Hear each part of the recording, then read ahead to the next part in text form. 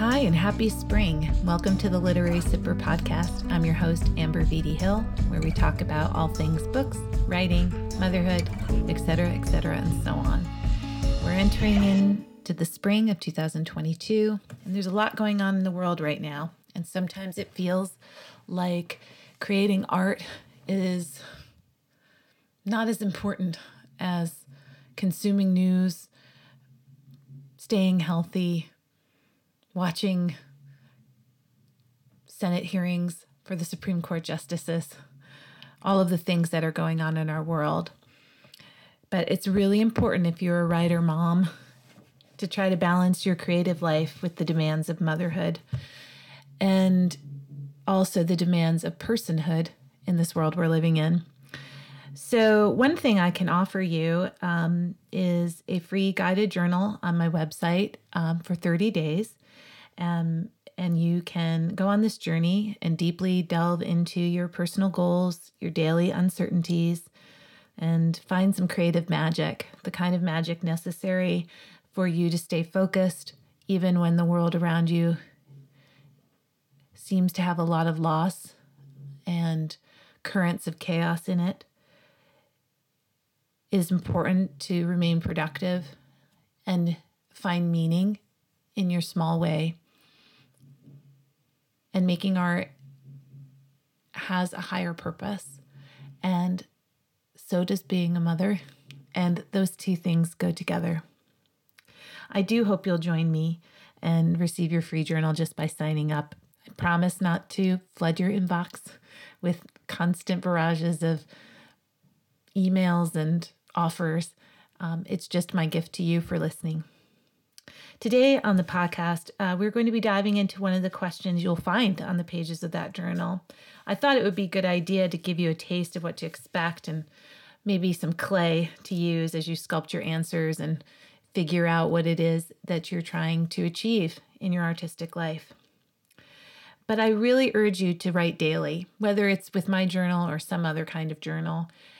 5 minutes is enough. It's enough to get out any anger, frustration, impulsive thoughts, crowded thoughts in your head. Just empty them out on the page so you can get down to the meat of your work, so you can stay on top of the current that propels you forward. And I really urge you to do this by hand. I know so many people are so much better at typing and keyboarding and looking at a screen and writing in that way. And I'm getting better at it all the time. But really, when I want to tap in to the sort of bright light of meaning, the sort of underpinnings of poetry, the universal thoughts and experiences, I find that writing by hand is essential. There's so much science connecting your brain and the memory of using your hands to move the pencil. You have muscle memory, you have visual memory, you have the smell of the paper, you have, if you take your book outside, you're influenced by so many sights and sounds. So I really urge you to get to that point where you can just require yourself to journal by hand. I mean, I love to type when I'm working on a larger piece, but for journaling, it's pretty much notebook and pen for me every time. I read once about a woman who burns all of her journals every 5 years. I find this totally fascinating. Have you ever done that? Have you set fire to your journals? There's something kind of sacrilegious about it in a way, but something totally freeing and amazing and powerful about it as well. Have you ever just thrown them away in a move or lost them somehow in a move? I've moved so many times in my life over the course of boarding school and college and after college, and when you're jumping apartments all the time. I've done cross-country moves and city to country moves and all kinds of moves in between. And yet I still have that box of journals, and I wonder sometimes about what it would be like not to have them and not to carry them around. But some people really treasure looking at them and revisiting who they were at the time when they wrote them and seeing what still resonates, seeing seeds of stories or poems that you never wrote, and then seeing the sort of tracing the motifs that you use over and over again and protecting those and slowly unwinding what the same sort of symbology might mean to you as you grow older. And I think that's really interesting too. I try to notice all the differences in my own journaling, when I'm kind of hyper focused on the mundane, when I'm sort of documenting hour by hour what I'm doing, kind of more like a log than a diary entry. Then there's this sort of confessional style of journaling where you're really trying to decipher what it is you're feeling in any given moment, or the cathartic type of journaling where you're just listing all the reasons you hate someone or something, and once you're done with it, then it's gone and it's out of you. And in those respects, I can see the power in burning it or throwing it away.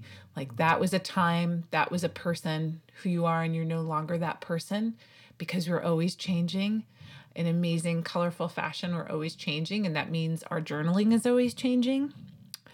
But sometimes the very cover of the journal, just looking at the cover of the journal, because I don't write in, a slim black moleskin for the last 20 years of journaling. They're always different. They're, with the times, covered in moons and stars in the 90s. And then, I have a beautiful leather-bound journal that my sister-in-law got me for Christmas this year.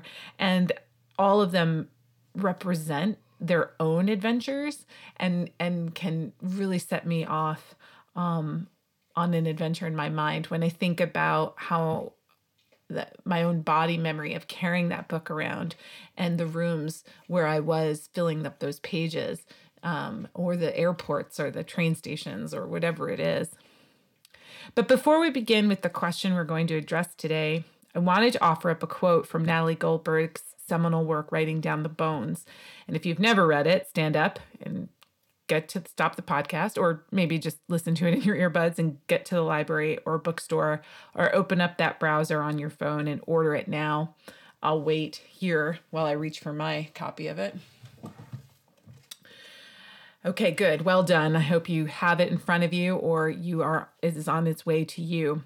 But there's a chapter entitled Big Concentration, and she talks about focusing on the larger universe beyond the smaller context of what you're writing about, which I thought was really important as we're in this time of great mercurial chaos. And hold space for both. Hold space for both things in your hands. Your attempts at poetry, your attempts at being creative, your ideas in your recipe box, your hour of work that you're able to dedicate maybe today on your larger work in progress, that those small steps towards being a writer can be held in the same hand as trying to be a human in this very complicated, complex world we find ourselves in. And I urge you to do both, even in your journal writing, where you do spend that time letting go of the expectation of what it is you're supposed to be putting in there.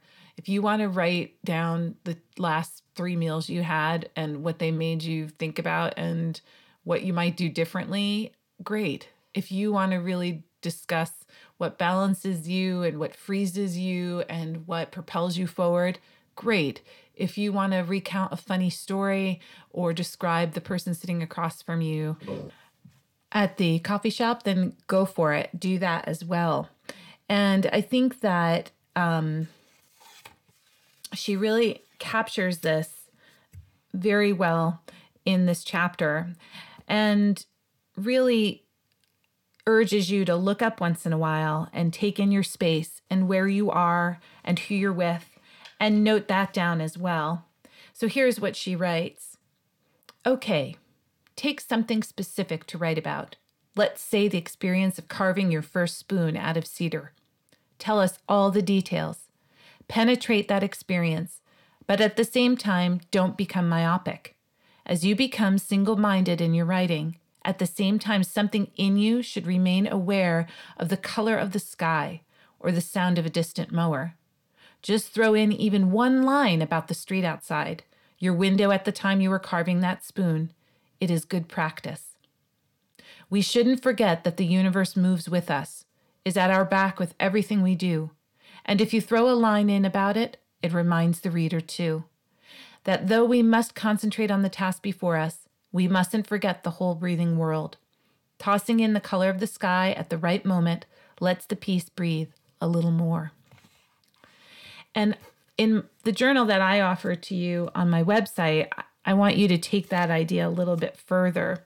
And so on day number 10, it's a 30-day journal, so you can go out of order, but it just happens to be entry number 10. It asks you to respond to the following prompt. Physically choose a different place to complete this entry. Then write about the space where you find yourself. How does it change your energy or experience? Does it change it at all? Is it time to change up your creative workspace? What are your limitations? How can you remind yourself to take yourself out on a writer's date? Does your space have a door that you can close and get something done? Is your room inspiring? Is your desk inspiring? Are there things around you that are inspiring? Is your space shared by others? This is a huge one, I think. And each of these sort of elements of the prompt can take you off on its own tangent. So just switching the space, you can sit down and write descriptively. I write at a white desk with a brass lamp, with 3 postcards from friends from faraway travels that I can look at, whatever it is. Or I don't have a space and I need one, and here's all the reasons I need them. You know, are you grabbing whatever space is available to you? And that happens too. All seasons require their own spaces. Sometimes you're sharing a space. You're in a small apartment, or you've given up your writing room to become a nursery, or you have a desk in the corner of the dining room because your child has a desk in the corner of the dining room because you're homeschooling, or you are virtual schooling, or all of these other complicated ways of living that we've lived in the last couple of years. But most importantly, are you making time to sit at that space? Are you saying, I'm consciously sitting here and bringing myself safely home to who I am as an artist? Are you sitting down and doing the work, no matter where it is? Some artists like to have a ceremony about their work. They light candles, they put on special music, they have the pen that they use, or the blanket that they cover themselves up with, or some other kind of concrete physical reminder that now is writing time. It is not reading time, which is very seductive for me, or paying bills time, or answering email time, or all of those other mundane tasks that we do at our desks. And the other question is, do you have a hard time describing space at all? Some of us really struggle with setting and putting words and world building into place in our larger, longer manuscripts. And is it something that you need to really consciously work at? Well, working at something in a journal is much, much easier than facing a chapter that you know requires you to set it in space more consciously and more fully. Also, save some time for yourself to dream. What do you wish your space was like? Do you wish you had a cottage in the backyard that you could just walk to, or the E.B. White's proverbial barn that he would walk to every morning in the cold and have his tea and sit at his typewriter and work all day until the sun came in? Or do you wish that you were in the city so that every time you looked out the window, the landscape was different and there was a different person's life that you could imagine, and they could just walk through your visual landscape as well as they walk through your chapter? Do you recognize that your space, like everything else, is a construction of your own making, and it will change, and that's okay. There is no perfect space. There is no perfect hour. There is no perfect time. There is only this time and this place and this hour. And I urge you, moms who write, to write. Above all else, even if it's just your journal for today, if that's all you can handle, the slow work of words will be there for you. It will hold you up. And for those of you who are on the next phase of your writing life, where you have a completed manuscript that you're shopping around, make sure you're making time for all of those other things, query letters, log lines, the work of being a writer. I wish you well. Keep writing, and I'll see you on the next one.